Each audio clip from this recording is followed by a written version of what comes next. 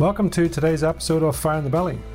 This is where we get to hear some pretty inspiring stories from some amazing people.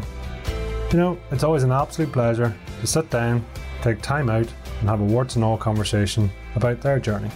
I'm always intrigued by what it's taken for people to get to where they are today, and hopefully in this interview we get to hear some more about that. From this, my mission is to help people to find their own fire in their belly, and from that to live the mightiest version of you. So without further ado, sit back, relax, and enjoy today's guest. Success is a process, not an event. Hello and welcome to Fire in the Belly. Today we'll have myself, Mighty Pete, and we have the Ruth Rutkowitz. Good afternoon, good morning, good evening to you. Hello. Welcome to the show. It's great to have you on. So to give our listeners a bit of a background, so Ruth Rutkowitz is the author of two novels, Escaping the Whale and the prequel, The Whale Surfaces. Both novels feature a daughter of Holocaust survivors who struggle with the legacy of inherited trauma. Readers' interest in the background of the adult protagonist in the Escaping the Whale, which was first published, inspired the creation of the prequel, which describes the woman's childhood and adolescence. As a daughter of Holocaust survivors herself, Rutkowitz has experienced, observed, and researched inherited trauma. In the talks she has conducted via Zoom last year and the in-person talk she has begun recently, she has been heartened by the reaction of many types of readers of varied backgrounds who relate to her protagonist's struggles. Rutkowitz has published fiction, non-fiction, and poetry in various literary journals and has been a staff writer and member of the educational board of the now-defunct Women's Newspaper of Princeton, where several of her featured articles garnered awards. She holds a BA, an MA in English, and she has taught English on both the college and high school levels. She currently conducts book talks for the Phoenix Holocaust Association in the Phoenix, Arizona area where she resides. In addition, she interviews children of the Holocaust survivors for her blog, where 14 interviews have been posted so far. The interviews reveal the diversity of experiences of both survivors and their offspring. Wow, Ruth, that's wonderful. Listen, thank you so much for coming on. We appreciate you being here today. So thank you. So tell us, first of all, who are you? What's the best way of describing who you are? Who I am? Well, let's see. I'm someone who finally realized my dreams and is living my best life at the age of 73. 2 years ago, well, let's put it this way. I was always a writer. That was always my passion. I always loved writing. I always wanted to write. I feel that writing has great value, both informational, therapeutic, everything possible. I believe in writing. I love reading. I love literature. I love discussing literature. So I did what anyone like that would do. I became an English teacher. I taught at a specialized high school in New York for a while. Then when I moved to New Jersey, I taught at two community colleges, business, English, and writing. And all the while I was still also teaching and writing at the same time. I did a lot of home instruction for the local high schools. And it's interesting because one of the experiences from home instruction found its way into my first book.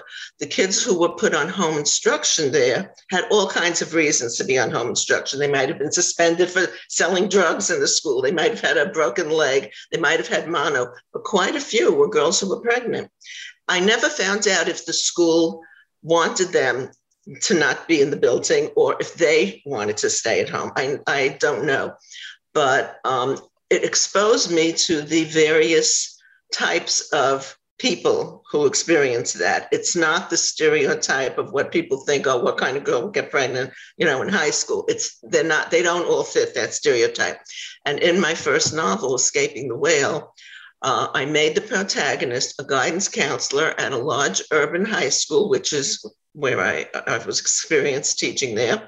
And I made her someone who specializes in discussing issues with the pregnant students because all the other guidance counselors were men and were uncomfortable dealing with that. So that became her job.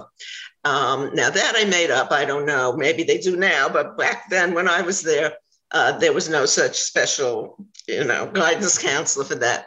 So my experience with these girls led to my using that in the book. Now, when I was living in New Jersey and I had, was home with a baby, I felt like I had always published small things, poetry. And I worked for this newspaper in Princeton. I had pretty much a monthly piece in there. I always submitted to literary journals, fiction, nonfiction, and sometimes it got published and sometimes it got rejected. That's the business. But I always wanted to do a novel. And every time I thought of something and started it, I felt it wasn't going anywhere. So I was bored and I saw an ad for a writing class, adult education in the high school. I looked up the person teaching it. She was a writer of romance novels, which was not my thing, but I looked at one of them. I felt she did a good job of what that was. I'm going to try this. What do I have to lose? So I go to this class and she started with a very, I guess, a hokey prompt, but it worked for me. She said to everyone, close your eyes, imagine you're in a lake fishing and you throw in, the fishing rod and you pull up a fish and you look at the fish and you say, I don't like this fish, and you throw it back and you keep fishing until a fish comes to you and you say, yes, this is it. So I went along with this and my first fish was great. It was the idea of a character. I never had a theme or an agenda that I started with. I had a character. I said, this is a character that I could write about, someone who is very troubled, who is leading a double life, who is pretending and showing the world that she's normal. She can work, she can, have some friends, she can have a boyfriend, blah, blah. But inside, she is suffering psychologically. She's imagining all kinds of horrible things. She thinks there are demons in her closet. She thinks the sharks are going to come on land and kill everybody. I mean, all kinds of weird things. Now, people have asked me, is this me? I have to say it's not a memoir, but there are parts of me in it. I have experienced some things. I exaggerated it more. I made it more extreme. I feel that when I have experienced things like that, I was able to handle it and get healthy. I made a character who tried to put a lid on it, like a pot of boiling water. She tried to put the lid on, but eventually that lid was going to explode. So I made this character a troubled person, and I knew right away she would be a child of Holocaust survivors. That there was no thought about that. I am a child of Holocaust survivors.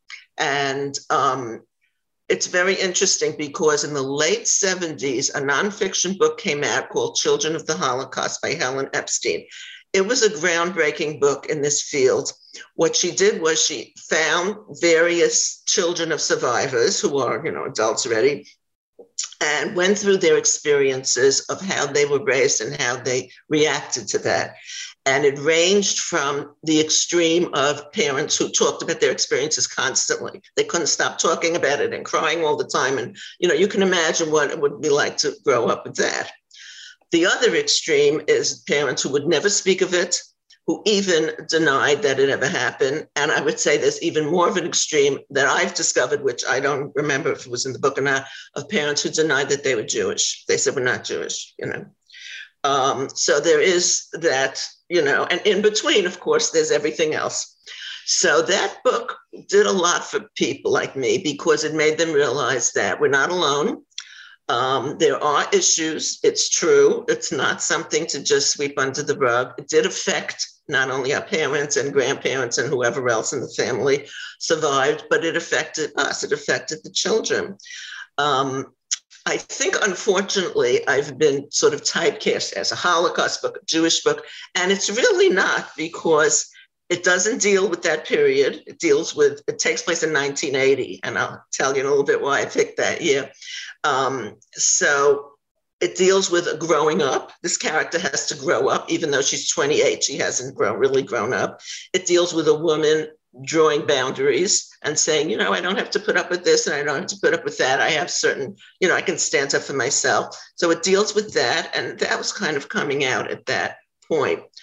It deals with the immigrant experience for any group. I've been contacted by readers who came from a Chinese background and an Indian background.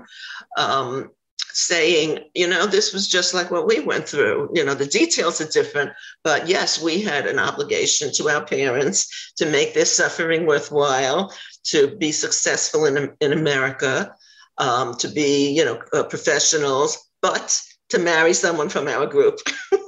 In other words, there was a limit. Go to college, mingle with Americans and ever, but don't really lead the group. And their immigrant experience, they said they really could relate to this.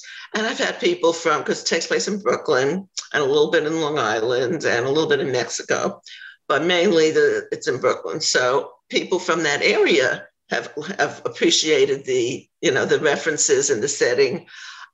So it appeals to people other than what it's been typecast as. And I'm trying to figure out how to break out of that, that niche. But anyway, I made the book in 1980 because I vividly remember that year. That was the year of the Iranian hostage crisis.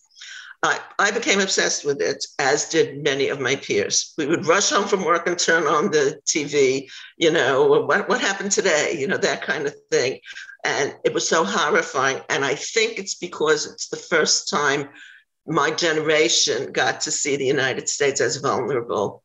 It was a very frightening thing to see the brutality, the stories that came out of that. I remember one where some Iranian guy killed his pregnant sister as an honor killing because she was pregnant with an American's child. Things like that were in the news. They talked about things that the Savak had done and how that, justified what they were doing. And all this morbid, horrible details stuck with me. And it occurred to me that they will stick with my character because of her inherited trauma that she's picked up from her parents and her parents' suffering and all the stories she always heard that stayed with her. All these terrible things that happen, even if they happen to someone else, it stayed with her. And I think that's why she reacted to the hostage crisis so intensely, because it was like another example of horrible things happening and people doing horrible things to each other. And it kind of escalates that the more she tries to keep a lid on her emotions, on her pain, on her demons, the more she can't keep a lid on it. And that's really what the book deals with. It deals with mental illness. I've been on a podcast that talked about PTSD because it's so similar. It's really another type of PTSD. There's a big question of whether inherited trauma is a real thing. I feel like it doesn't matter what you call it. There's some kind of trauma that you've picked up from growing up with traumatized people, even if they are trying to get past it. They can't help it if they've been damaged. You have parents who lost another family before they even got married and had a new family. Imagine what that feels like to find that out, or to find it out in life and wonder, why did they tell me before? In the book, I'll talk about Escaping the Whale. In the book, I tried to do a lot of things once I got into the character. The whole thing was the character for me. How is this character going to get through her life, her experiences? She's a guidance counselor. The school is going through all kinds of teenage stuff, teen pregnancy, teen suicide, cutting, self-mutilation, all that stuff that teenagers go through. She has to deal with that. And in a way, she's kind of reliving her own teenage years. She felt like she never finished that. So that's part of the story as well. And then there are 3 crises that she experiences, which I won't reveal. But at the end of the 3rd one, she just flips out. She says, I have to get away from here. And she decides on a lark to go to Mexico for to a resort. And, she has this boyfriend because he has a fit. What, you're going there, me, you're just going like that. She just says, I have to do this. And she goes to this resort. And that allows me to bring in, people ask me about the title, Escaping the Whale. I tell them that the whale could be what you have to decide what the whale represents. I took the idea from the biblical story of Jonah and the whale. I was always fascinated by that story, and I'm very fascinated by myths of all, cultures, and I include biblical stories in that category. In the story, Jonah tries to run away from what he's been ordered to do. And he takes a boat in the opposite direction from where God tells him to go. And he finds out on the way that he couldn't escape God, which to me means he couldn't escape from himself. And, he's swallowed by the whale for 3 days, that whole business. And then he gets spit out. And then he goes on to do what he's supposed to do. But he's still depressed at the end of the story. It's not a satisfactory ending. It's a very interesting story, actually. And I kind of base the idea on, can you escape from yourself by going to a different place? She goes to Mexico. She's right on the beach, on the seashore. Can she get away from her problems? Well, of course not. They're in her head. So whatever she does there makes her realize some things that she was not facing before. So that's the first book. In the course of discussing it, I did a lot of Zoom talks because that book came out April 2020, when the beginning of the lockdown. And I said, oh, great. Now I can't go to bookstores. I can't go to libraries. But it turns out with Zoom, it worked out very well because I was able to speak to organizations and book groups all over the country. And every time I spoke to a group, somebody would ask me, tell us more about, her name is Marsha, tell us more about Marsha's childhood, her background, how she was raised. I mean, there's only some allusions to it. So somebody finally said, why don't you write a prequel? I said, you know what? I'm in lockdown. I will. So I'll show you. This is the original book, Escaping the Whale. If you can see the little whale there. And the subtitle of it is, The Holocaust is over, but is it ever over for the next generation? That's the thing. It's the next generation. We call the next generation 2Gs, second generation. And this is the prequel. The whale surfaces. Okay. Again, we have a whale and whatever that whale represents. So my purpose really, once I had a purpose, was not only to show how terrible the Holocaust was and how it damaged people, but the experience of the children of survivors. This is a new field. This was never really discussed. If you look at books that are sort of put in a Holocaust world, category, they're either memoirs, there are a lot of memoirs from survivors themselves and the children, like people my age, writing about their parents' experiences. You get that. You get nonfiction narratives about things that happened during the war. And all that is very important because it's documenting something that people are now, we have deniers saying this never happened. So we need that documentation. But a fictional treatment of a 2G's life was rare when I came out with this book. In fact, part of the problem when I wanted to get it published was agents said, there's no category for this. What shelf would it go on in a bookstore? Nobody's going to want it. So I kind of gave up.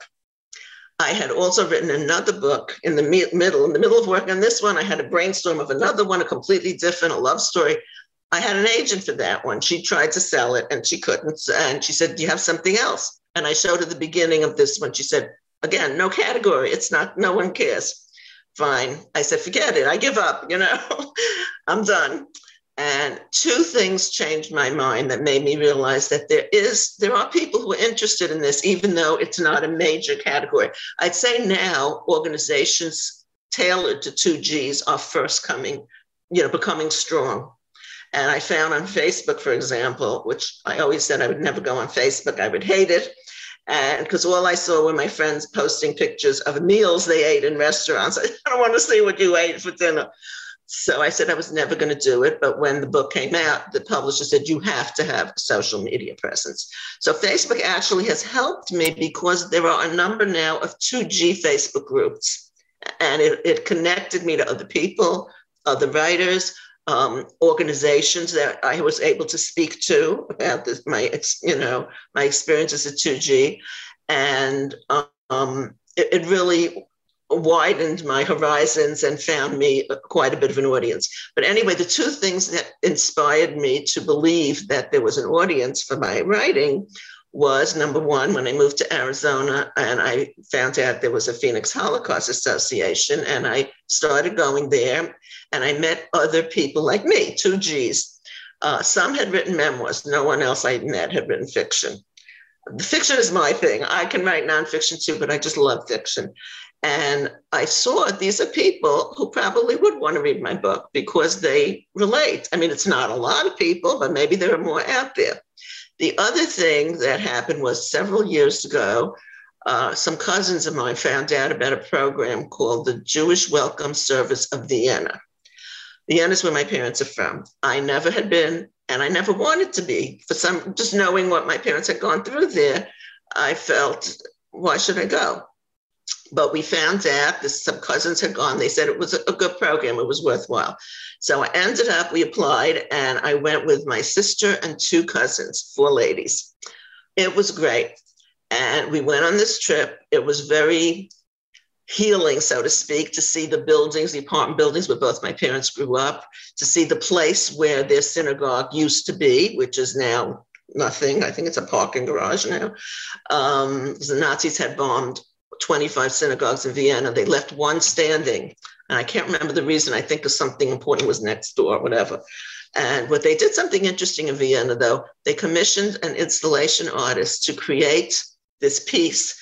And it's standing at every spot where there used to be a synagogue that had been destroyed. And what the piece is, it's like a metal pole. And if you look at it from far away, it looks like a kind of abstract design on top. But if you get closer and stand under it and look up, it's a Jewish star. So that was very moving. And we were hosted by the president of Vienna at the Hofburg Palace. And in fact, the 4 of us, maybe because we came as 4 in a group of 4, we were interviewed for a Viennese newspaper about our experiences. It was really a whirlwind, but it was very, very interesting. And on this trip, we met people who also 2 Gs like us. And 2 people on the trip had actually been born in Vienna. They were older, but they had been children at the time, young children. So it was just fascinating to meet all these people who had all different stories of themselves and their parents. And I felt, here are other people who might be interested in my book. So when I came back from that, those 2 experiences pushed me to try to find out if there was a publisher out there who would take a chance on this. And I was told about one that seemed to specialize in Holocaust memoirs. They said, well, maybe she'll be interested in the fiction. And she liked it. She said, I'll take it. I can't promise it's going to sell great because the memoirs are her thing. But she published it. I was thrilled. And the reaction I've gotten has been wonderful. It's been overwhelming. Obviously, I'm not on, the numbers of how much sells is not going to be what, other books are. But it's good enough. And I'm very, very pleased with the reaction. In the prequel, I start when she's 11 and her experiences in school and with her parents and things she doesn't know, things that she knows she's not supposed to talk about. Like this will upset them. Don't say that, that. And a lot of people grew up with that. And then it goes through her going through high school, through college, and finally graduating college, getting a job, and taking her own apartment, which her parents are horrified at that idea. But so that she goes till 22. So it's 11 to 22. And the other book is at age 28. So you got 6 years there to imagine, But people have responded that they felt it could be combined into one book, that it was definitely her, definitely connected. That was my big challenge, to create a younger person that could be that same person. It was a very interesting journey. And I'm just very pleased with the reaction. That's all, I could say. Mm. And now, actually, I am doing interviews. I don't know how I suddenly thought of this because I had a website set up. And I love my website. It's very cool. Go look at my website. But a blog was set up. And at the beginning, I was writing articles about things that somehow related to issues in the book. Inherited trauma, fear, pain, the things that we're afraid of. An article had come out about a shark attack back in New Jersey, where I used to live back in I think it was the 20s or 30s. Thought that would be interesting and relate to the book. Then there was a story about a fisherman in Massachusetts who believes he was swallowed by a whale and then spit out again. So I put that article in. I said, you never know, right? What could really have happened? And but then I had the idea of, because people were contacting me and telling me about their experiences, their 2G experiences and their parents' Holocaust experiences. I said, what if I started interviewing people and posting the interviews? Would people be interested in that? Well, I thought to myself, if I could get 12 interviews, I'll post one a month for a year, and that'll be it. I started in October. So in these few months, I've already posted 14 interviews. It's like they're coming out of the woodwork. And the reaction has been great. And a lot of non-Jewish people are saying, wow, I'm learning so much. This is incredible. Jewish people as well. And there's a lot of sympathy and understanding. And some people, the experiences are so different. There are people whose parents, they felt their parents were horrible to them. And there are people who felt their parents did like a perfect job. And there are people who talk about the difficulties of being a 2G, but the reaction has been very good. So I'm just going to keep doing that until I'm done, until no more are coming in. So that's where I am now, busy with these interviews. Oh, wonderful. Can you tell me what's your definition of inherited trauma, by the way? Okay, that's a very good question, because there is some new research now, and if I really think, I may think of the name of it, that believes that there are actually changes to the DNA in some people that is biologically passed on, and that they are actually literally inheriting the trauma in their DNA.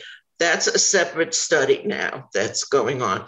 I would say inherited trauma is trauma that you've picked up from the environment you live in, from fear and suspicion, and sometimes a kind of nastiness toward the world. I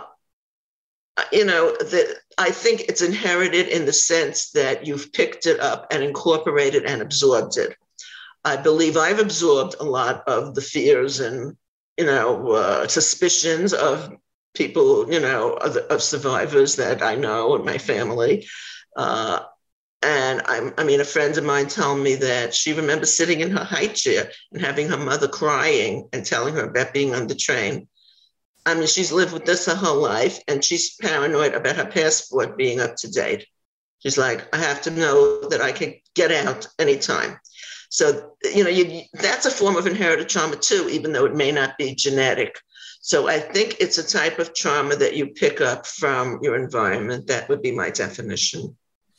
As you say, it is interesting. If there is options for the DNA side of it, or it is behavioral, psychological, emotional, connectional, whatever, it's and it could be a multitude of many or multiple of those, right? Absolutely. One of the people I interviewed said that she's convinced, and this is a woman who was a scientist herself, she's convinced that it exists because her daughter one day woke up screaming during the night, screaming hysterically. And when she ran in and tried to calm her down, the daughter started telling her of an experience she'd had that exactly mirrored her grandmother's experience in Europe. And this woman said she did not know this at all. She did not know the grandmother's experience. She felt it. She felt it herself in her mind and her body. It was completely what the grandmother had gone through. So she said, no one can tell me that there's no such thing as inherited trauma. This came out in one interview. It's amazing what comes out, absolutely amazing. When we were in Vienna, one of the women we met, who I remember we had a long talk with her at one point, she said she grew up being told that they were Catholic. She knew her parents had been in a concentration camp, but they said, because we're Catholic. I said, did you have family? She goes, yes, we visited cousins. And I said, what were they? She goes, they were Jewish.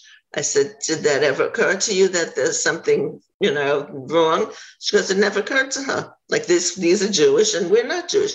On her mother's deathbed, she told her that they were Jewish, but they were so terrified of anyone knowing because of what they went through in Europe. They didn't trust, and I've heard this before, they didn't trust that the United States was really safe. They didn't know, what if people know we're Jewish?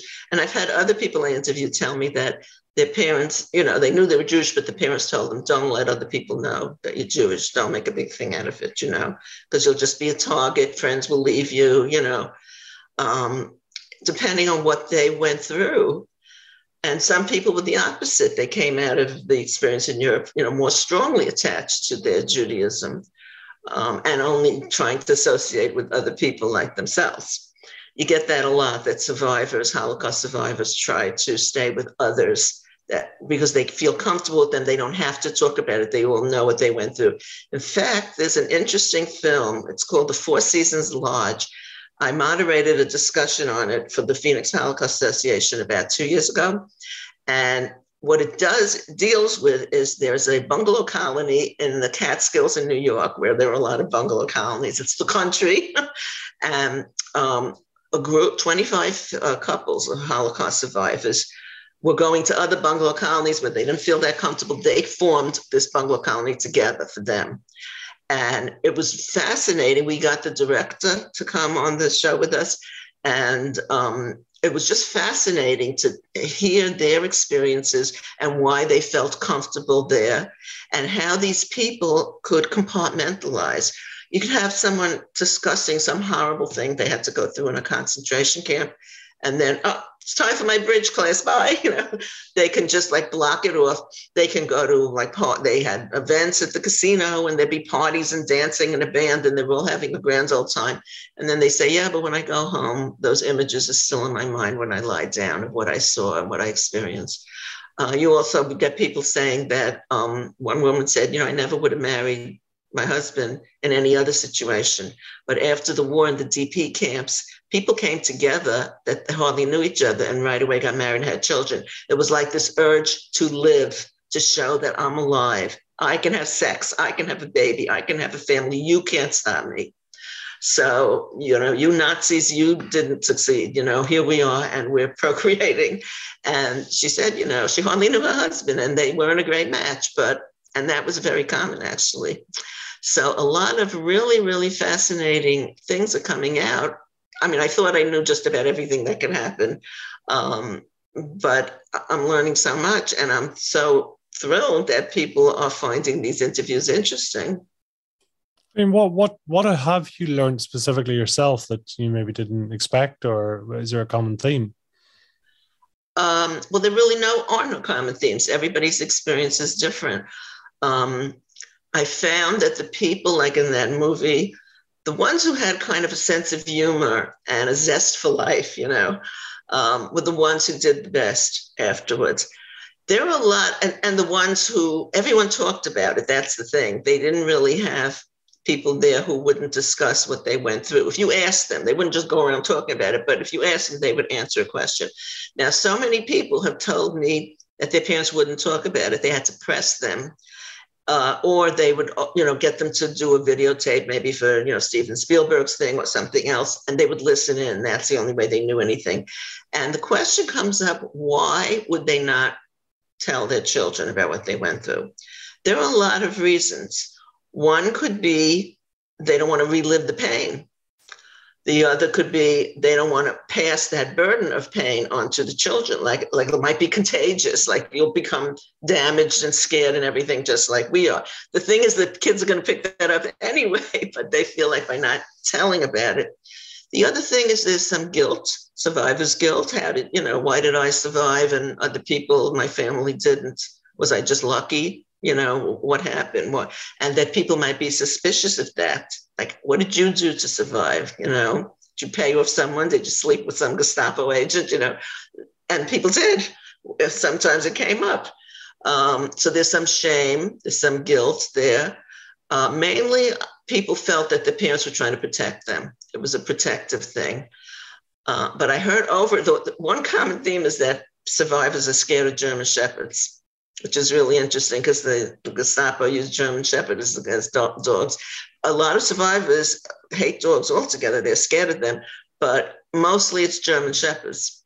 And one person said his mother loved dogs, but if she saw a German Shepherd coming across the street, it was just too painful. Or sirens, one person's mother became schizophrenic. Two people have told me the mother became schizophrenic after the war. There's just so much damage, and not wanting to deal with it or talk about it has been horrible for these people. And I tried to put that in the book a little bit too, that, the importance of dealing with any form of mental illness, of trying to get help.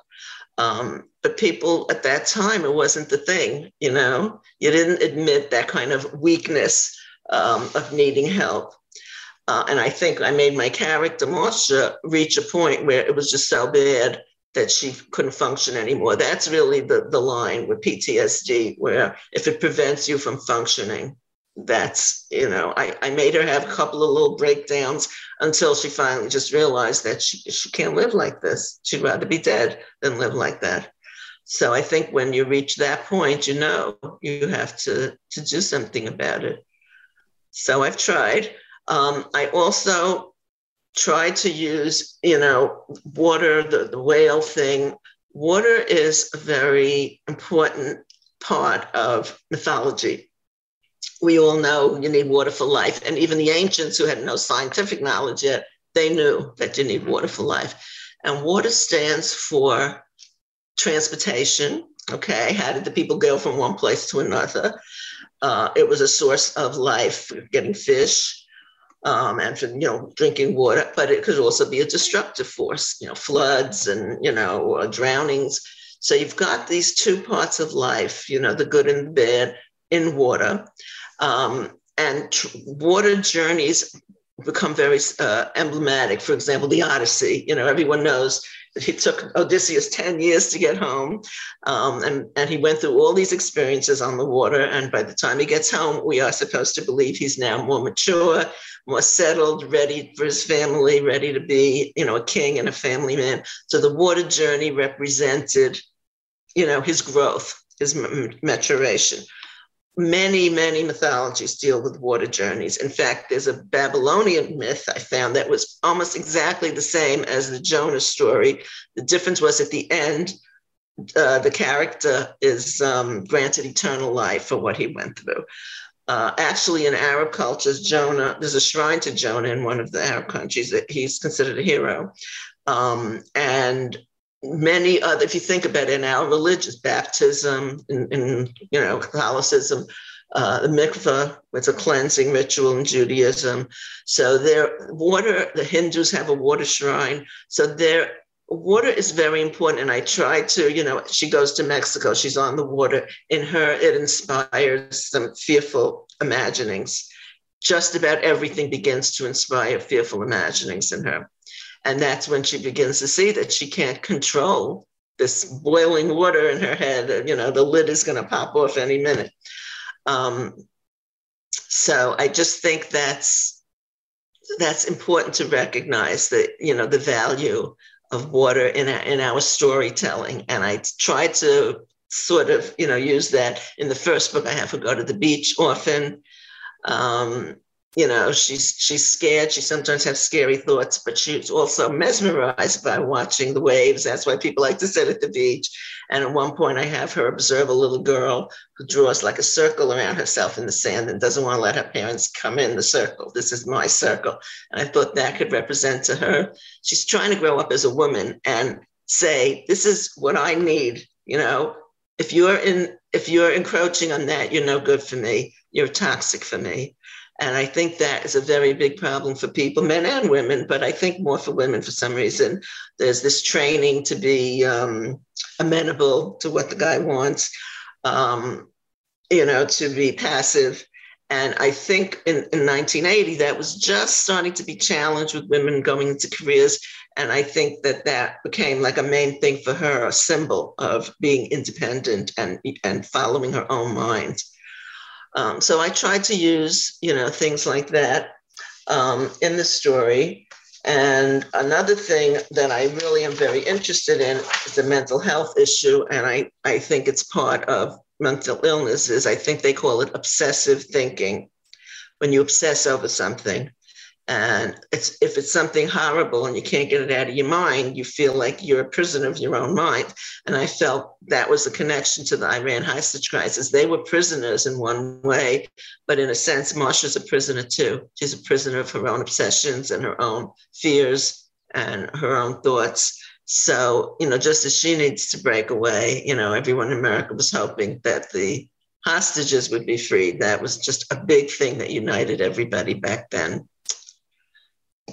Oh, It's interesting as you talk. I mean, I'm just thinking of Viktor Frankl's book, The Man's Search for Meaning, and the talk about that. It's, it was a mental, as much, I mean, obviously the physical experience was horrific, but also the mental aspect was even more so, because if you lost the mental, then you lost the entire battle almost, and just as you speak, it's almost like that mental side, that trauma, it seems to be carried through. Does that make sense?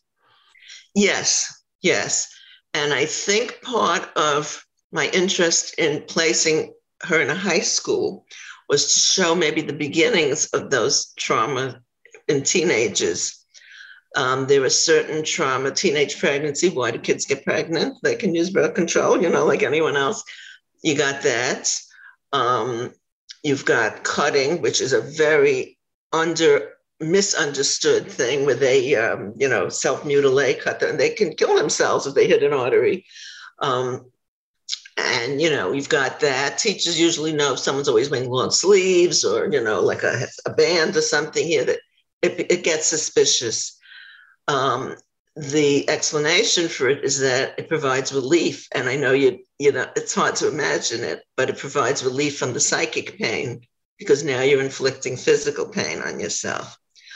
Teen suicide is another horrible, horrible thing that sometimes comes up, and I put one in the book. So I think, there's so much denial, like in the book that you mentioned. Denial is the key to, I don't know, I wouldn't say the problem, but the key to understanding what the problem is. Why are you denying it? What do you think will happen if this comes out? That kind of thing. And I'll tell you the truth, when I first wrote the book, I mean, this is years in the making. When I first wrote the book, I think if it had been published, I would not have been able to handle that. I think it's good that I waited till I'm older and more mature, because I think I was, just as people ask me, is this you? I think I would have been afraid that people would think it's me and think, well, you're really weird. She's really weird. She's really sick. How could you think of these things? That kind of thing. And I think that would have upset me very much. Now, anyone can say anything and it doesn't upset me. I don't care. This is the advantage of getting older. And, I think that you don't need to be in denial. It's like, okay, if that's what you think, fine. It's having that, I think, as you say, that strength of conviction, and that ability to say, well, part of it may be and part of it may not be, but right. But it's not, And another thing besides the water, which I felt was I'm very interested in, was animals. The story of Jonah and the whale. You've got an animal. I mean, we assume it's a whale. It really says a big fish, but okay. And there's the whole idea of the, traveling, through water and darkness, and, in order to grow up. You've got the Gilgamesh and the, Mesopotamian myth, very similar type of story. Even fairy tales. Think of The Princess and the Frog. The frog is this slimy, disgusting thing that comes out of the water and then is transformed into a handsome prince. So water is like a medium. But animals, I think, I see a sort of a connection between the big fish of the Jonah and the whale story and many other myths that deal with a creature, a dangerous creature, a dragon. Ancient myths are full of dragons and, weird animals. I see the Jonah and the whale story as, again, showing the good and bad of water and the good and bad of a big animal, because it seems to be that he'll die because of this whale, but actually the whale saves him. It doesn't eat him. It just kind of keeps him in a holding pattern. So it sort of saves him and gives him a chance to, reevaluate his choices, and then spits him out. So you've got animals that, I think the ancients more instinctually understood our connection to animals than we do. We have pets, okay? but they lived with animals that were dangerous, but could also provide food and, transportation. So there's like this combination. In fact, there are ancient societies where when they kill an animal in a hunt, they eat the heart of the animal. And I see that as saying, give me your bravery. I want to absorb your strength and your bravery, and thank you for, giving it to me. So I find that fascinating. I think animals play a big part in fairy tales and in myths and in, all kinds of stories. And I think that that's always in my mind now. My character has some scary thoughts, but she has scary thoughts about everything, including animals. And you can have scary thoughts about animals and still love animals at the same time, because we sense there's a connection. There's something that appeals to us about the animal kingdom. And that's what I think is interesting. And I think we can learn a lot from myths because of that.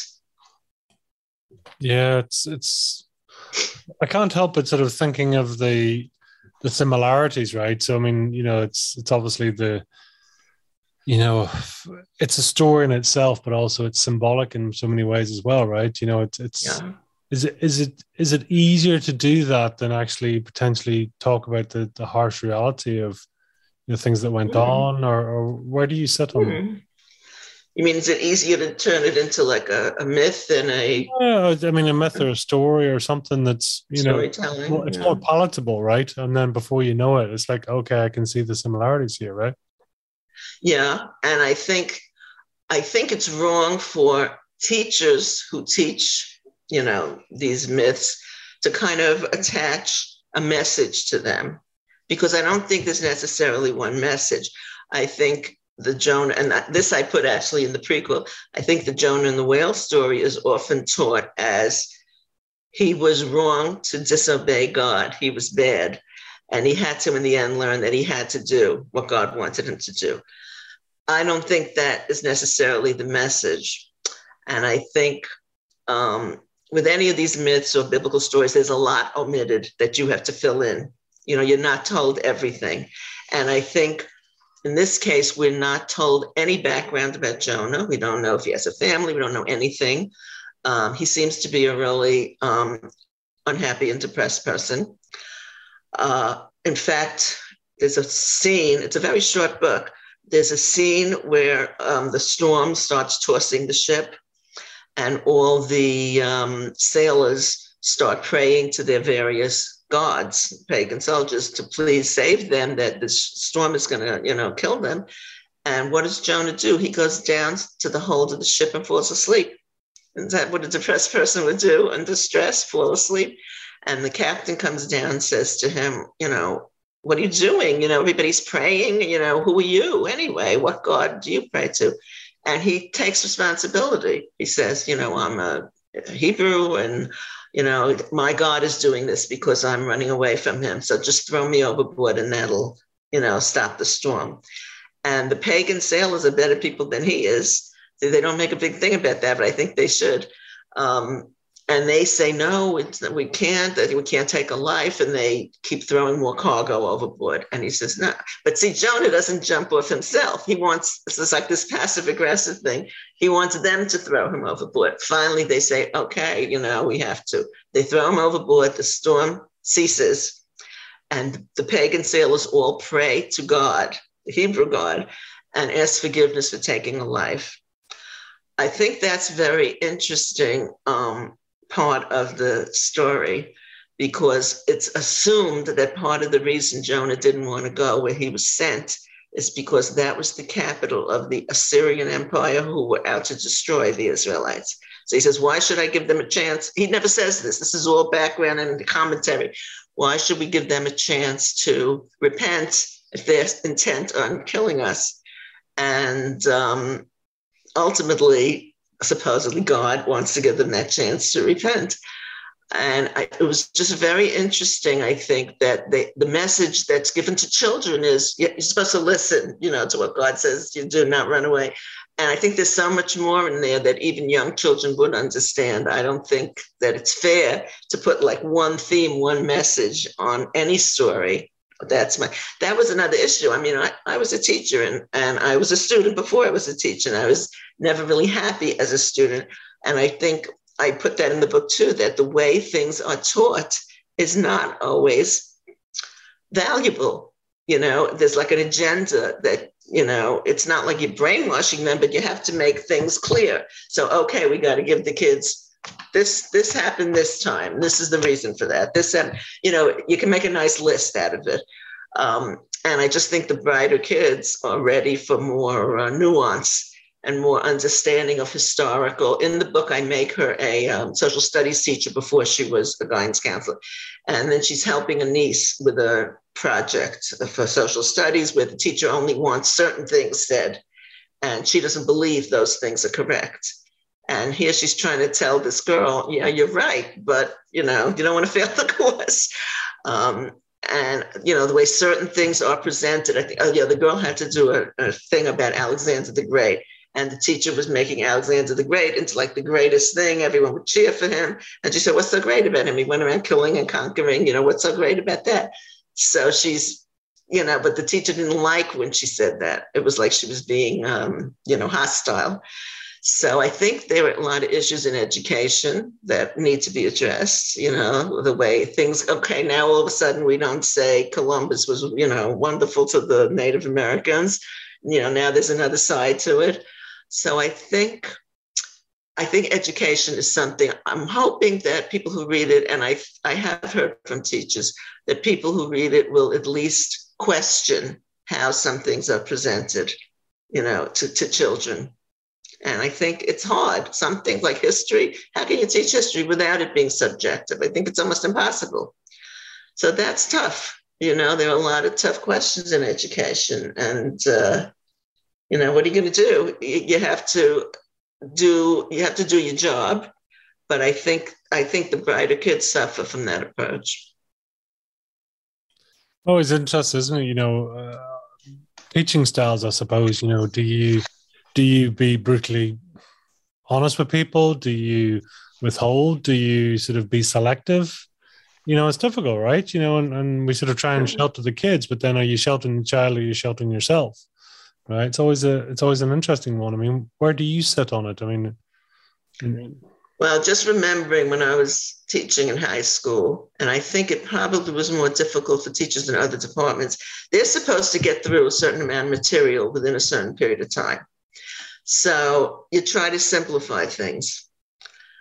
And, the books simplify and they leave out a lot. I just remember suddenly realizing that I was looking through when my daughter was in high school, there was no mention of the Spanish Inquisition. Now, I think that's something important. Maybe whoever wrote that textbook decided out of all the things in history, it's not that important. I remember once when I was working for this newspaper in Princeton, I interviewed a woman who had gone to school in various European countries. And she said she learned about one war as a student in, I think, Switzerland.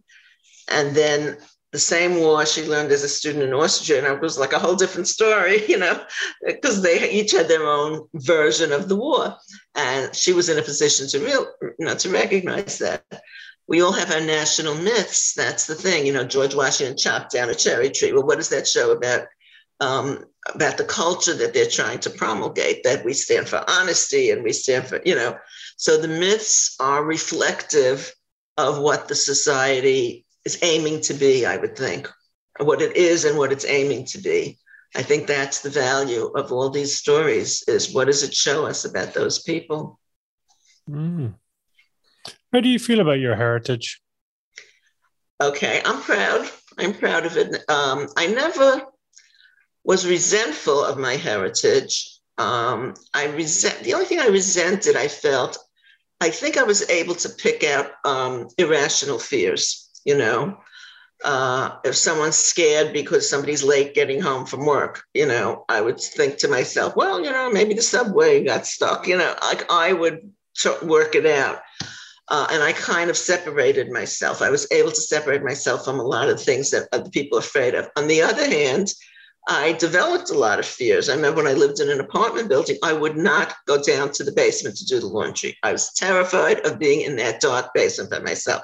People in the building went down there, both when I was a child living at home and when I was later, an adult.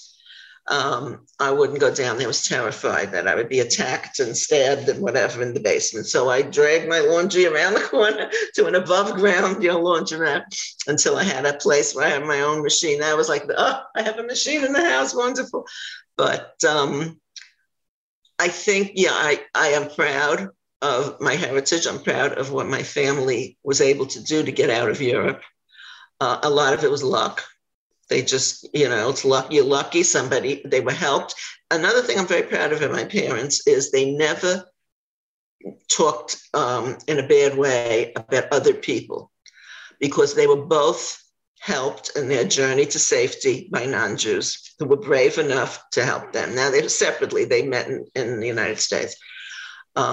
Both of them have been helped by non-Jewish people at their own risk. And my parents have never, ever said anything bad about any non-Jewish group. And I respect that, and I appreciate that, because I know people who were raised with, a lot of suspicion about people who are not like you.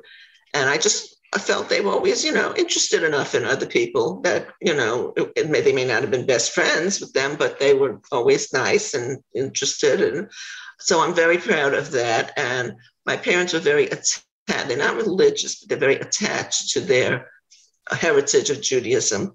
And my interest in Judaism is a little different. It's less as a religion and more as a literature and a culture and a history.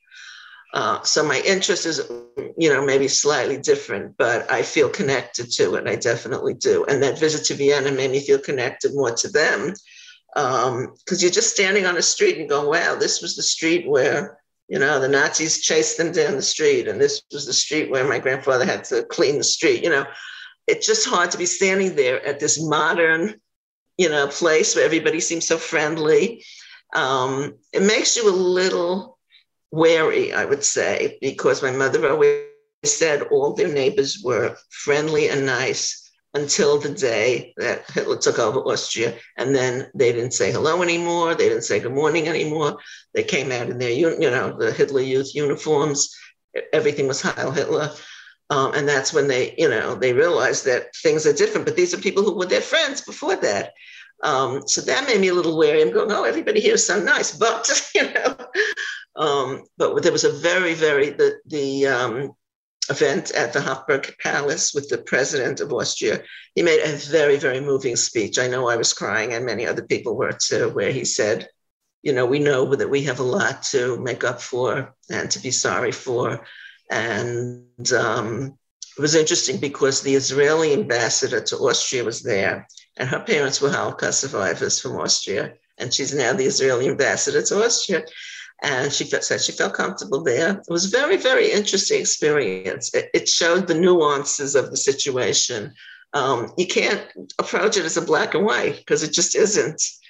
And I say, I feel connected to my heritage, but maybe not in the exact way that, other people in my family would feel connected to it.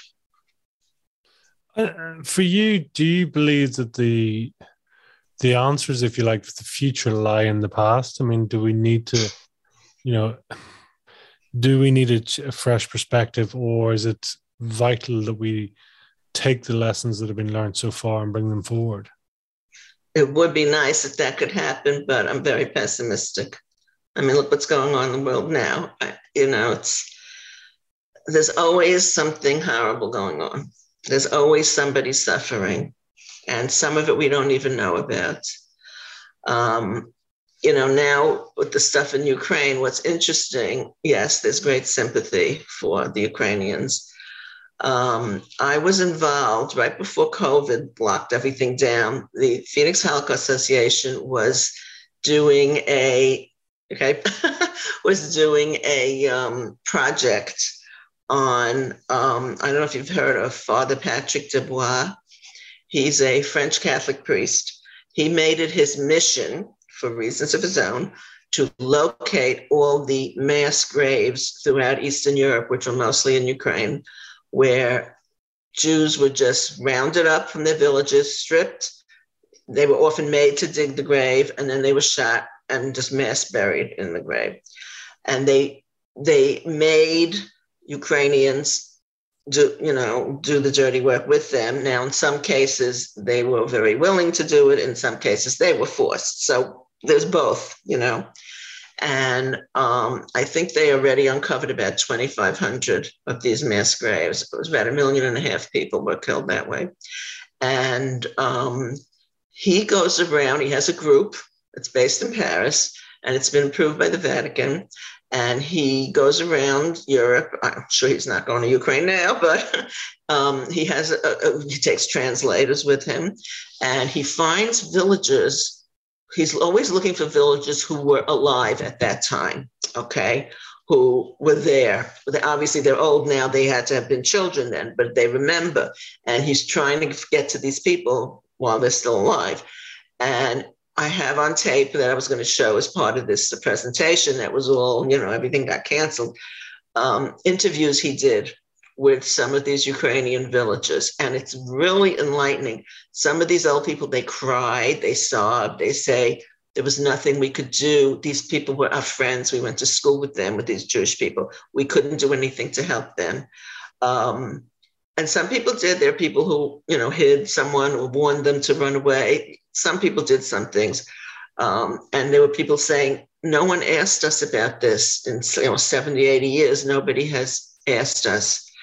And maybe they're willing to talk to him because he's a priest. They know he's not coming back to blame them or to, regain property or anything like that.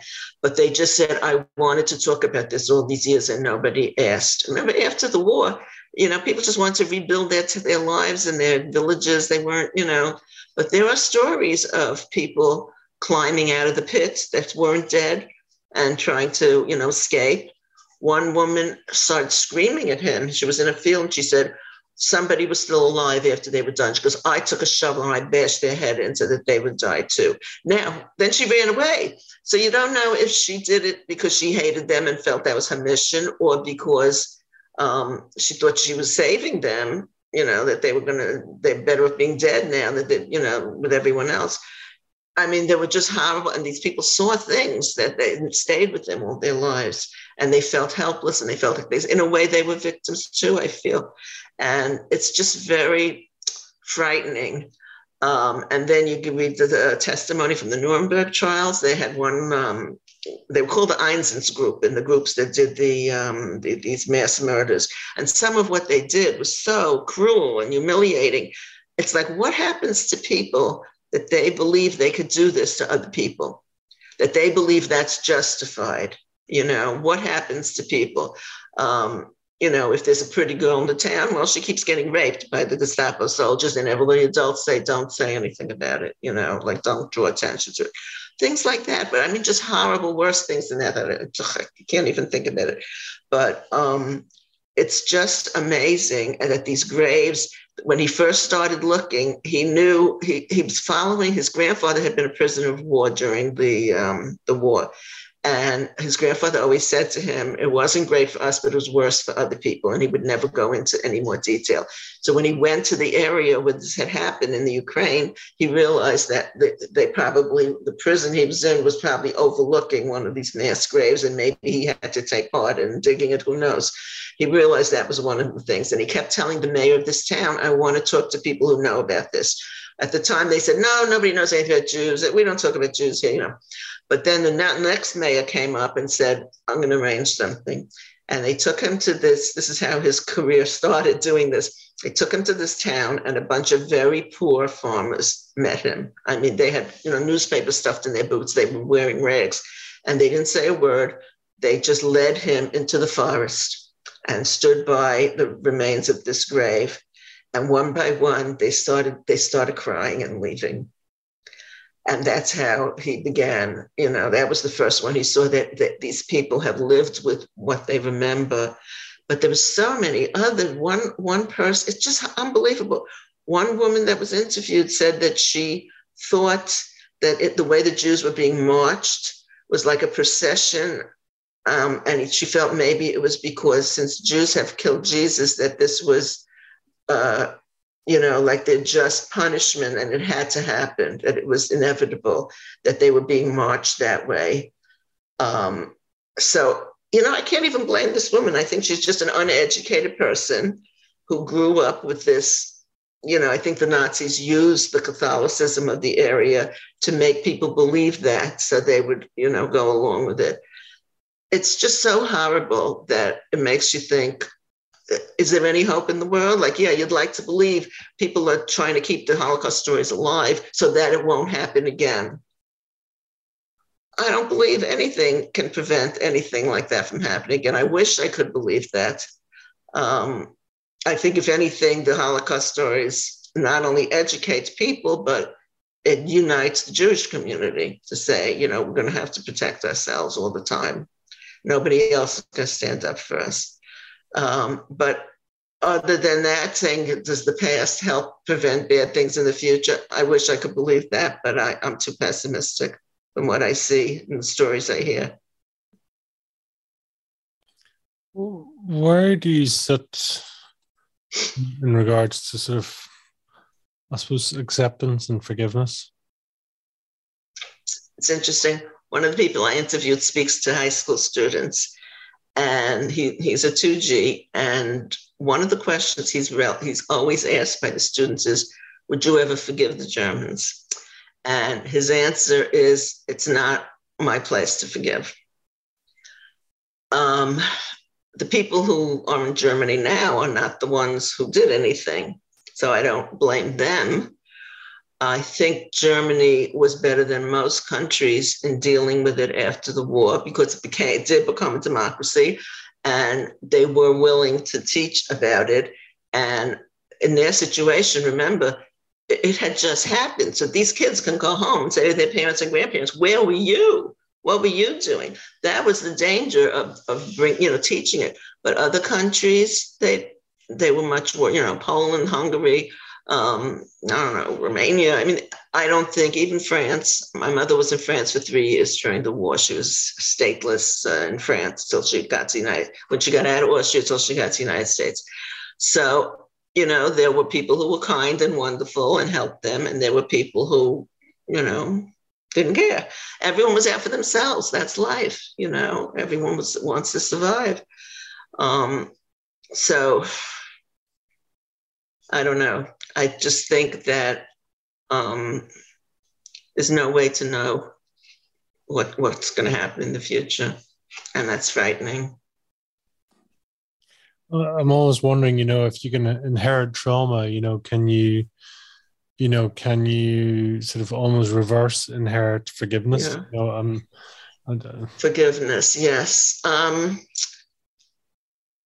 think watching those tapes from Father Dubois allowed me not to forgive the people who did the horrible things, but the people who didn't do anything to stop it, because they could have been killed too.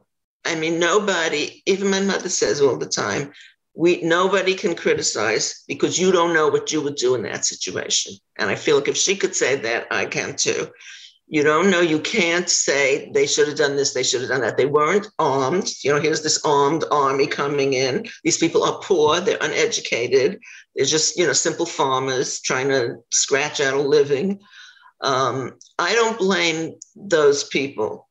I do blame the ones who really, I couldn't forgive the ones who were engaged in cruelty and twisted it around. As I said, one of the Nuremberg interviews was with one of the heads of the Einsatzgruppen, and he talked about how it was psychologically devastating to his soldiers to do what they had to do to kill these Jews. They suffered more than the Jews did because of the psychological toll on them for having to do this. And the judge even said, are you saying that the German soldiers who killed these people and threw them in a pit were suffering more than the people that were being killed? And he says, oh, absolutely. I feel for them. They were really, psychologically traumatized. But he never questioned, why do we have to do this, So I think some people I cannot forgive. Most of those are dead already anyway, so they don't need my forgiveness.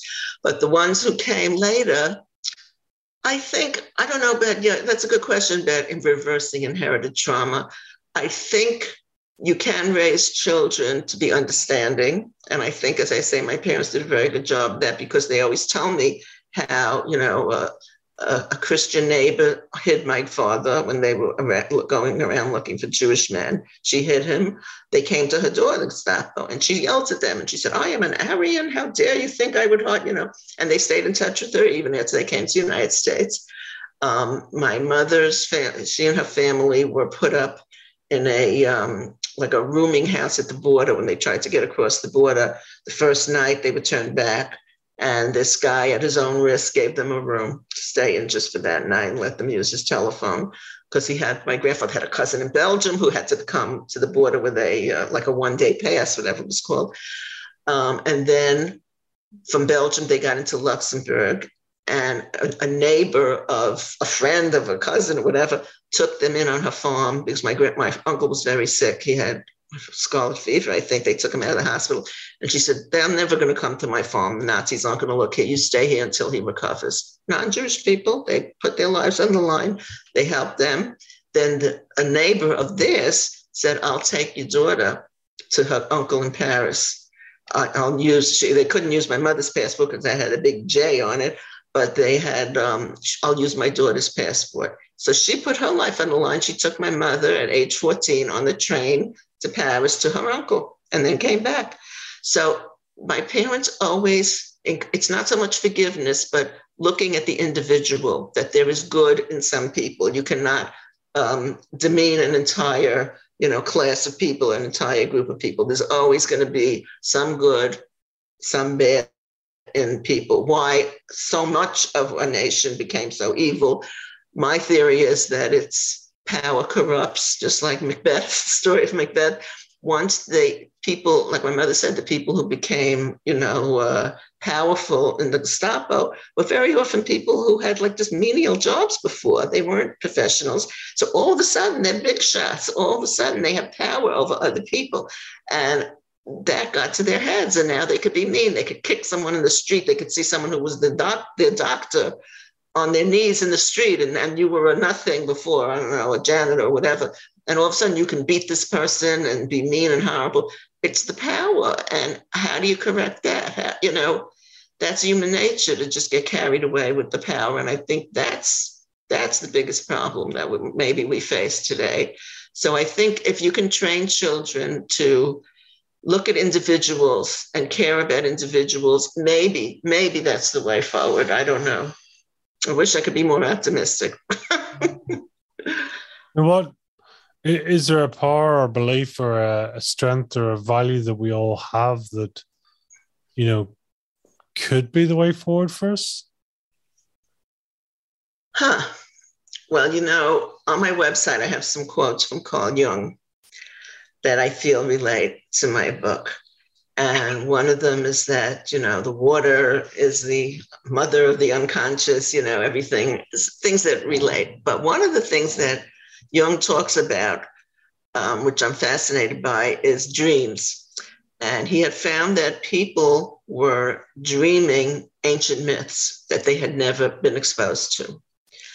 So there is this, the collective unconscious, he calls it. So I think that ties in with what you're saying, that there is something in the human mind and human nature and the human psyche that connects us, that makes us all be able to understand one another. We just have to be able to access that. And I think when the people act in a cruel manner towards another person, it's like, look, we had slavery in the United States. How could a person treat a slave as an object? You have to believe that person is not a human being like you, that this person does not have feelings like you, that this person is either not a person or inferior. So the way Hitler made them feel about Jews was the way, white slave owners felt about, Black people. They're not people. They're not like us. It's okay to be cruel and horrible. So there's something, maybe the key is understanding that all human beings are human beings, that we have the same feelings and thoughts and whatever. It's not that one is less of a person than the other. That if that could be passed on, maybe that could reverse whatever traumas exist. But that is a tough thing. That's a tough sell, I think. Because it depends on the society you're raised in.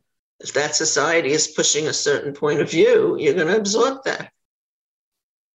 It's all perspective, isn't it, really? We choose to see what we want to see. We choose to view what we want to view, before the event, during the event, after the event.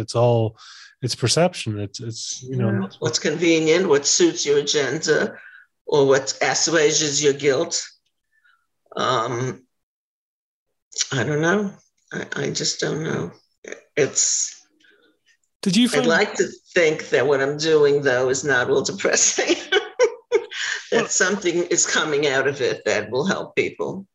Well, that's what I want to sort of ask you. I mean, for you, how do you sort of cope or how do you self-preserve, especially because if you're immersed in it, in the history of it, but also then speaking to, as you say, 2G survivors and sort of next generations as well. But there's an immersion over and over again there, right? I mean, how do you keep your head above water? How do you make sure that you're not sort of? Well, I couldn't have done it when I was younger because I think I was so sensitive, and just like my character, that everything would have kept me up at night. Everything becomes a nightmare. I think somehow as I got older, I was able to put it in perspective and say, okay, this happened. This is not my life, though. But there are times, people are always recommending different books to me about the Holocaust, whatever, and I'll read a bunch of books and I say, that's it. Now I need some light, funny thing. I can't read another one for a while. So, and I don't understand the people who do the research. I mean, there's some incredible Holocaust researchers out there. I don't know how they handle it, just like Father Dubois. I'm hoping he travels with a psychologist, as someone suggested, because I don't know how you could, just disassociate yourself from everything that you're hearing. And even I think that was part of the thing with the hostage crisis when they were interviewing people who talked about the cruelties that Savak, carried out on people. It was disgusting. It was horrible. Like it just makes you say, what's wrong with anyone who would do that to somebody else? Don't you think, how would I feel someone did that to me? What's wrong that people don't think that? So I don't know. I don't know what the answer is. I think, you have to have enough maturity to be able to take it. If you can only take it a little bit at a time, then that's what you do. If you can really immerse yourself in it, you don't want to turn into like an angry, a depressed person. It's your nature. I think I changed enough that I could handle reading about it now. But sometimes if I know a book is really graphic, I won't read it or see the movie. I just feel like, why should I expose myself to that? Yeah. It'll just make me crazy. I'm crazy enough without it. I mean, there is that point that, you become deluded by, human nature as a mass, and you go, well, but there is good people. There's people who've done amazing things, both privately and publicly and outside of their necessity as such, So I suppose it's perspective. Again, it's back to perspective, there's some beautiful and amazing stories and there's some absolutely horrific stories, I suppose. Yeah. So it's a bit of both. I'm curious, have you ever met a whale? Have I ever met a whale? I've gone on whale watching trips. It's funny, we went. I think they're fascinating. I mean, of course, I've gone to, SeaWorld and all that stuff. I'm terrified of sharks. I absolutely terrified of sharks. But we went, my husband and my daughter and I went to San Diego for a few days over the summer, and I booked us on a whale and dolphin watching trip. And I have a visor made up with the name of my book, Escaping the Whale. I stuck this visor in my head, and my daughter said, now we're not going to see any whales because that's going to scare them away. Well, ironically, we didn't see any whales, but we saw a gazillion dolphins. I think they're wonderful. They're just great. They're beautiful. I watch videos of animals constantly because I'm so fascinated by them. There was one, oh my God, actually, I don't know if it was a dolphin or a whale, that showed a dog riding on the back of this sea animal. and the animal brought him to like wherever there was like a plank of wood, and the dog got up on that, and then they like talked to each other, and then they kind of like kissed even. Like, I just love that stuff. That's how I relax, is watching videos of animals. It's fascinating. I think the animal kingdom is absolutely fascinating, and there's stuff that we could learn from them. No, absolutely. I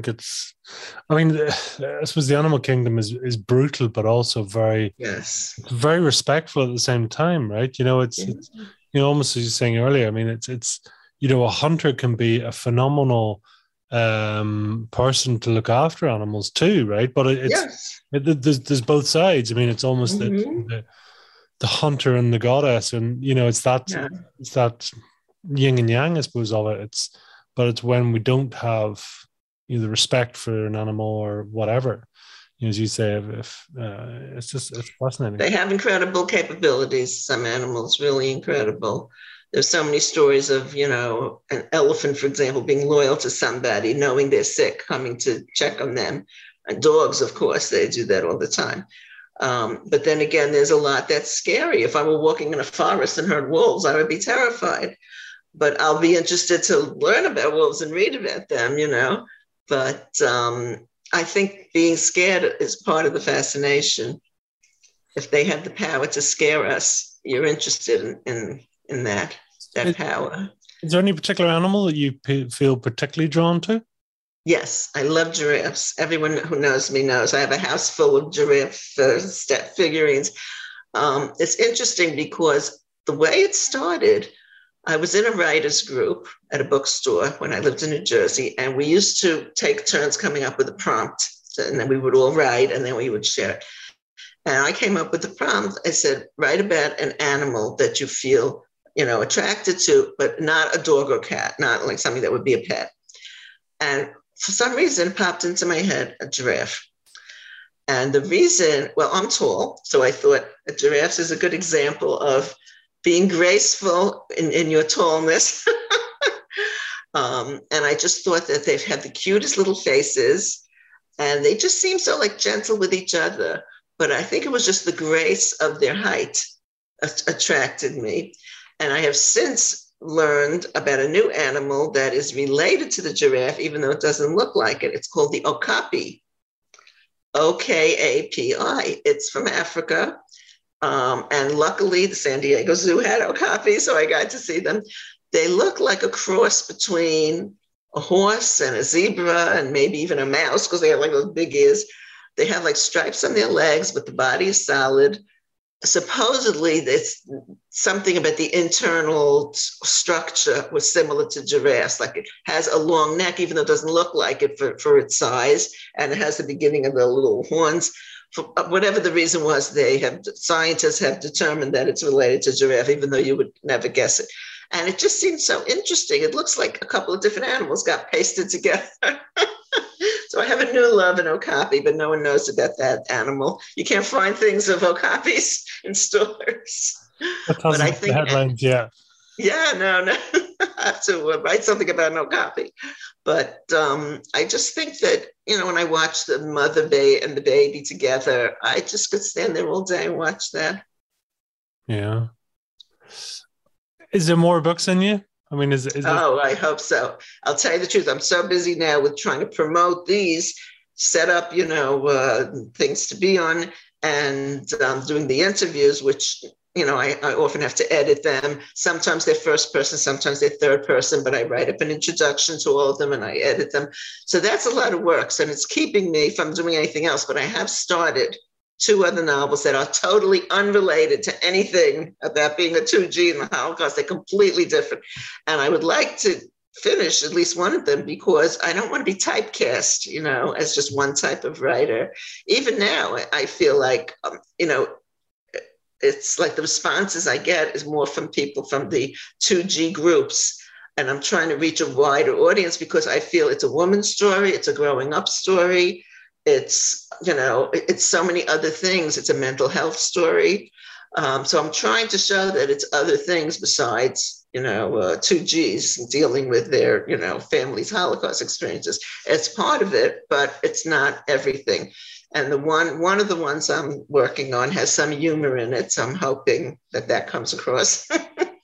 And I'm trying to finish something else because I don't want to be stuck, just doing this one thing for the rest of whatever's left of my life. Well, what is, you being creative, what does that look like? Are you sort of typewriter in a dark room or less, more casual? I'm very casual about everything. I'm the most unorganized person. If you saw this desk, you would believe me. But I'm trying to be more organized. I do write on a computer, but I also write longhand whenever something strikes me, and I'll try to write in different rooms and different places. Before COVID, I could go somewhere and sit and write. Now I'm so scared about going anywhere. But I just feel like I'm always writing, even when I'm not writing. It's in my head. I'll come up with ideas. If I can't write it while I'm driving or something, when I come home, I'll write it. I don't always compose on the computer. Sometimes I do. Sometimes I compose longhand, transcribe it, and then in the process, you're editing it already. I do a lot of editing. I've edited for other people, and I edit myself. And my books, this one and the one that didn't sell, I had them edited and workshopped and book doctored and everything. So I feel like they were ready. They're ready to go. They just didn't have any backing. But I want to continue with the ones that I'm working on now, because that's what I live for, is to write, is to create stories. And I feel like that's like the most wonderful thing for me to be able to do. It's an amazing legacy, and having a book out there that can be having an impact, with or without you, it's an entity in itself, right? Absolutely. In fact, I remember I had an English teacher in high school who once said, and I think I even remember what the class was reading. I think we were reading Martin Eden by Jack London. And he said he believes that every writer has one book in them that they have to get out. And he felt that this was Jack London's, and I feel like this is, even though the other book was completed first, that one that didn't sell, this one was started first. I feel like that's the one I had to get out. I almost exorcised my pain by getting it out. And I think it was therapeutic for me, writing it, and even more so having it recognized by other people who like it and told me that, all I need is someone to tell me this meant so much to me. I loved it. You write great. That's all I need. I don't need to know that, a million people, are going to buy this book, because they're not. But I feel like this was the one. This was the one I had to get out. Now I'm enjoying writing these others, but I see that I'm going to get stuck along the way where it's going to need something, and I'll have to just take a break and think of what that something is that will propel it into, another dimension. Because you can go on and write a book about your characters forever, but you have to make something happen that, forces the plot to take a new turn. So I know I'm going to reach that point at some point, but I look forward to it because I can't wait. Sometimes I'm jealous of friends of mine who are artists. They make jewelry or they make paintings, because I feel like you get the satisfaction of that creativity right away. You're looking at it. Whereas writing, someone has to be willing to sit there and read it or put the audio thing in their ear and listen to it. I just think it would be great to be able to create something that you visually see. And friends of mine who are artists say, oh, but you're doing it in a different way. But I just think I feel a little bit of like envy that I think they can have more immediate satisfaction, even if nobody buys that painting or that necklace that they made. I think it's easier to sell stuff like that than sell a book, obviously. But it's just a different kind of creativity with photography. Oh, God, there's a beautiful photography out there. I love looking at that. I love seeing some of the amazing things you could do with photography. You might have to start taking up like cave drawings or something so you can tell your story in pictures, It's like... Well, I think that's a therapeutic thing. I once went on a weekend at the Jersey Shore at a B&B where it was an artist who was kind of encouraging people to, I don't remember, to, draw certain things. And I do have a sketch pad, and I'm yet to use it because I think that's very therapeutic too. Even if you're not artistically talented, I think it helps a lot to be able to try to draw something. So I'm just interested in any kind of creative endeavor as a therapy tool, because I think those are amazing. I mean, whenever you're writing, I mean, are you tapping into your imagination? Is it just whatever comes to your mind? Is it more structured? What way does it flow for you? It's not structured.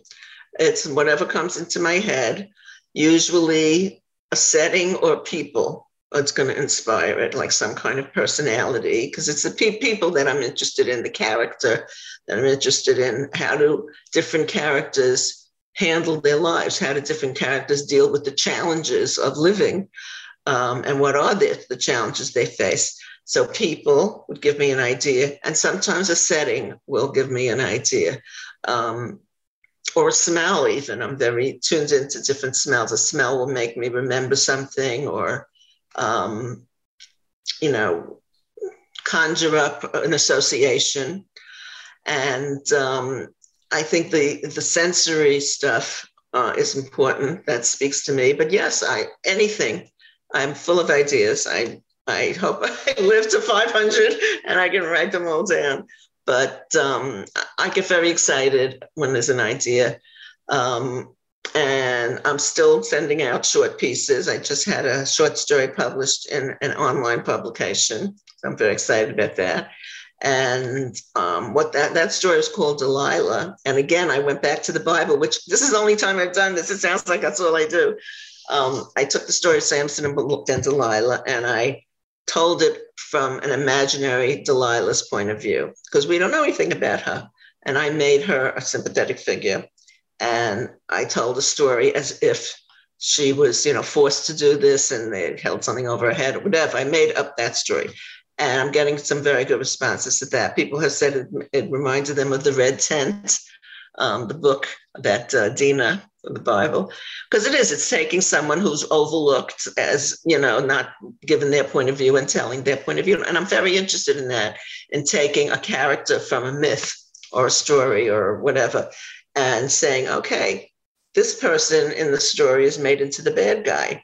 All right. Like Delilah's this evil seductress. Okay. Maybe that wasn't the way it was, maybe she had no choice or whatever. So I want to tell the story from their point of view. I know there's a book out that I think tells the Odysseus story from Penelope's point of view. I think it's by Margaret Atwood. I'm not sure. I have not read that yet.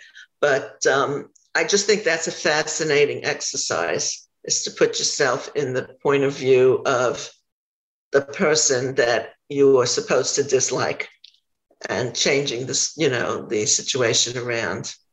Because there's always something we don't know, right? Absolutely. And every day's a school day, as they say. I guess so. What does downtime look for you? What was involved? I mean, are you up a mountain, down by the sea? Yes. What are you doing? Well, I love being outside. I live in Arizona, so except for the summer when the heat is brutal, it's usually beautiful. So I walk. I try to walk every day if I can, if I'm not too achy to my back and my knees and all that when you get older. But I try to walk. And often I walk over to the dog park and watch the doggies. And I sit out in my backyard. That's my downtime. And I do take time every day to just get off my feet, just, relax a little bit. I need those breaks very much. And I have friends and I have family who lives nearby. My mother is 97 and a half, and she's still mentally fine. She has other physical issues, but not terrible. And my sister lives nearby, and,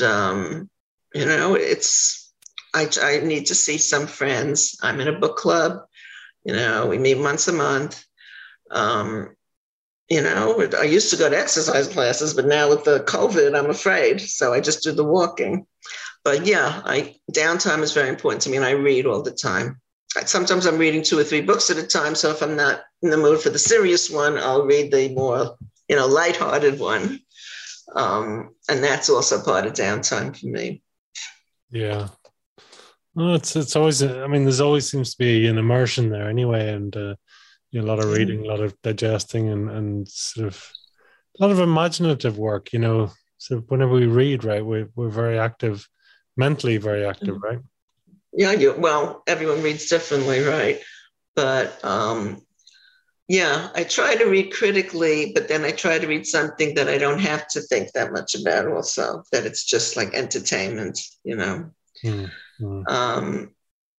It's just, I mean, it's beautiful where we live, so I enjoy, the outdoors. As I said, the summer, you don't want to be outdoors here.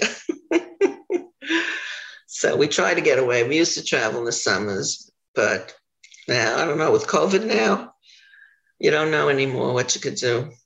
Yeah, it's crazy. It's crazy. So tell me, if you were to try and describe your fire in your belly in one or two words, Ruth, what would they be? If I try to describe what? Your fire in your belly in one or two. The fire in my belly. To express myself through the written word. That's my fire in my belly, to write. Sometimes what you're writing, after you write it, you say, oh, this is crap. But it still had a purpose. It got that out of you. And maybe now you can move on to something that's not crap.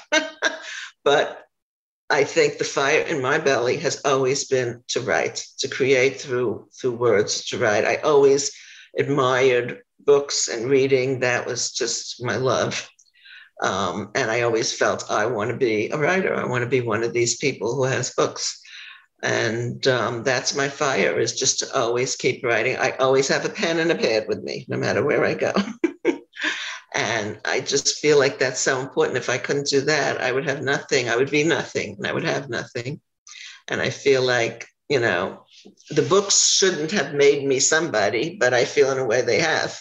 I feel like I'm proud of myself now for having done that, even though I've done other things I could be proud of, but it doesn't mean the same thing to me as the writing does. That's my fire in my belly. I love that term. That's a great term. Thank you. So tell me, where can people learn more about you then? Where can they reach out? Where can they find the books? Well, my books are sold on Amazon, and they are sold on Barnes & Noble and a bunch of other, retail sites. My website is ruthswale.com. Very easy. One word, lowercase, no apostrophes, ruthswale.com. And if you want to go directly to the blog, it will be ruthswale.com/blog. But the blog is one of the choices, on the site. It gives information about me, my background, about both books. And I have to really update it. It lists the talks I've given. There are links to the recordings of podcasts that I've been on, and to, magazine articles that interviewed me. So there's links to some of that stuff, but it's a little out of date. I have to update it. But that website has a lot. It has a great whale on the opening page. So it's ruthswale.com, and anyone can contact me through the website. If someone subscribes to the website, like if you give your name, that means you go on my email list. So whenever a new post goes up in the blog, you get a notification with the link. So if someone subscribes, that just means that you'll hear from me when there's a new post. And I welcome any comments, questions, criticisms, anything. I welcome any contact with people. Wonderful. Is there a final message you'd like to leave with our listeners today? Well, I hope people will be interested to read my books and to let me know what they think of it. Think of them. I am very curious about that. And I hope it won't just be two Gs. It'll be people from other backgrounds, from other walks of life, who just are interested in the story. And I really do want to hear from everybody. That's my message. And be kind to each other. Absolutely. Absolutely. Ruth, it's been an absolute pleasure chatting to you today. Thank you so much for coming on, and I wish you Thank you for having me. Well done, you. I mean, I wish you all the best, and a lot more to come, no doubt. Thank you. It's been great.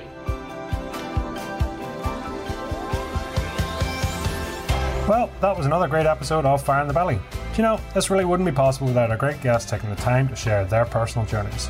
And boy oh boy, sometimes it is personal. It's an absolute pleasure to have that, and then to hear the journeys that people have been on. We've loads more episodes coming up soon, and it's always a pleasure to have guests on. If you do happen to know anyone with true fire in their belly, please reach out to us so we can share their journey, lessons and successes. So, all that's left to say is have a great day, live with fire in your belly, and be the mightiest version of you.